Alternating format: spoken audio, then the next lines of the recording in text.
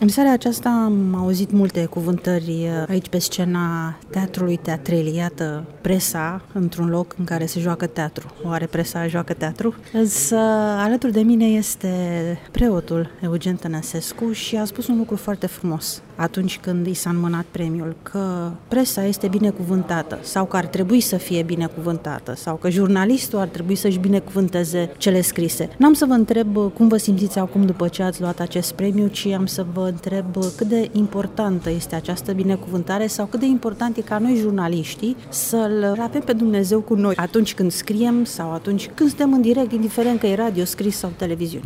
M-a inspirat episcopul Geronte Nicolau al Constanței. În 1934 a fost un congres de presă la Constanța și el a spus că presa, a patra putere în stat, este fiica bisericii. Pentru că istoric ea apare urmarea strădanilor bisericii de a introduce cartea în educația omenirii, iar în duh, presa este slujitoarea adevărului. Orice jurnalist care mărturisește adevărul, și mi-a plăcut că în seara aceasta s-a vorbit de conștiința jurnalistului, de libertatea cuvântului, de jertfa jurnaliștilor, de jertfa familiilor, este o întreagă lume pe care oamenii nu știu. Oamenii se bucură de informațiile pe care le primesc, uneori se lasă prinși în mreaja informațiilor, partizează, simpatizează, antipatizează, dar ei nu știu că jurnaliștii sunt de fapt niște soldați în tranșeele adevărului. Și pentru treaba asta trebuie să fie de Dumnezeu. Presa, a lucra în presă, a fi jurnalist e un talent. E un talent pe care Dumnezeu ți-l dă și îl cultivi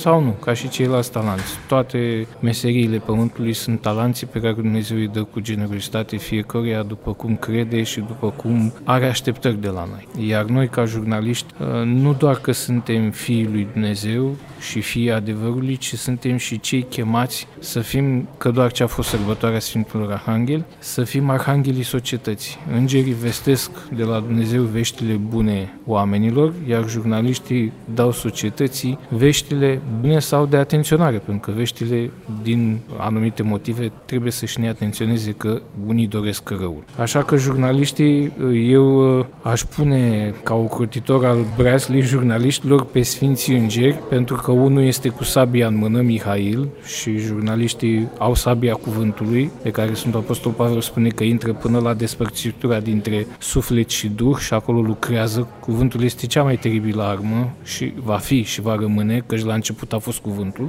Iar al doilea arhanghel, Gavril, vine cu floarea, vine cu împăcarea, vine cu mesajul de a face pace.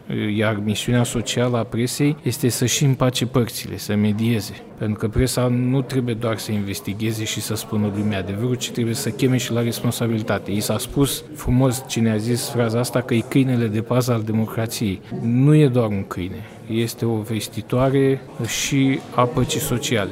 Vrea, nu vrea, uneori se spune că jurnaliștii spun că ei nu fac educație, că ei fac doar informare și că ei trăiesc din asta. Dar în spate se află și această misiune de a spune aproapelui tău că e chemat la responsabilitate. Și fiecare să-și facă datoria. Și sigur că prima dată, și e normal să fie așa, sunt vizați politicienii, că ei sunt chemați să conducă și ei trebuie să-și facă misiunea față de poporul pe care l-a pus. Și este bine că câinele ăsta de pază stă și latră uneori la politicieni, dar latră nu ca să-i critique. Am văzut și mai ales și între colegii mei există această viziune uneori că presa e dușman. Presa nu e dușmanul bisericii. Presa este dușmanul minciunii. Presa este slujitoarea adevărului. Dacă știm să vedem așa, vom înțelege că jurnalistul nu e un dușman al tău, ci este un om cu care poți să faci un lucru extraordinar, cu care poți să partizezi și să construiești lucruri foarte importante și că jurnaliștii, dincolo de toate, sunt și ei oameni și aș vrea să milităm și pentru treaba asta, să nu mai vedem jurnaliștii ca niște dușmani. E drept că unii se folosesc de instrumentul de scris, de glonțul magic al cuvântului ca să-și rezolve uneori și chestiuni personale, dar astea sunt chestiuni care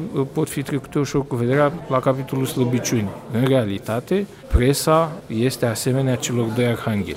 Vine cu sabia când e cazul și se aduce floarea când meriți. Așa că eu îmi doresc din toată inima ca presa să rămână fiică a bisericii cu B mare, a slujirii adevărului și a societății. Pentru că a-ți iubi aproapele e cea mai mare virtute.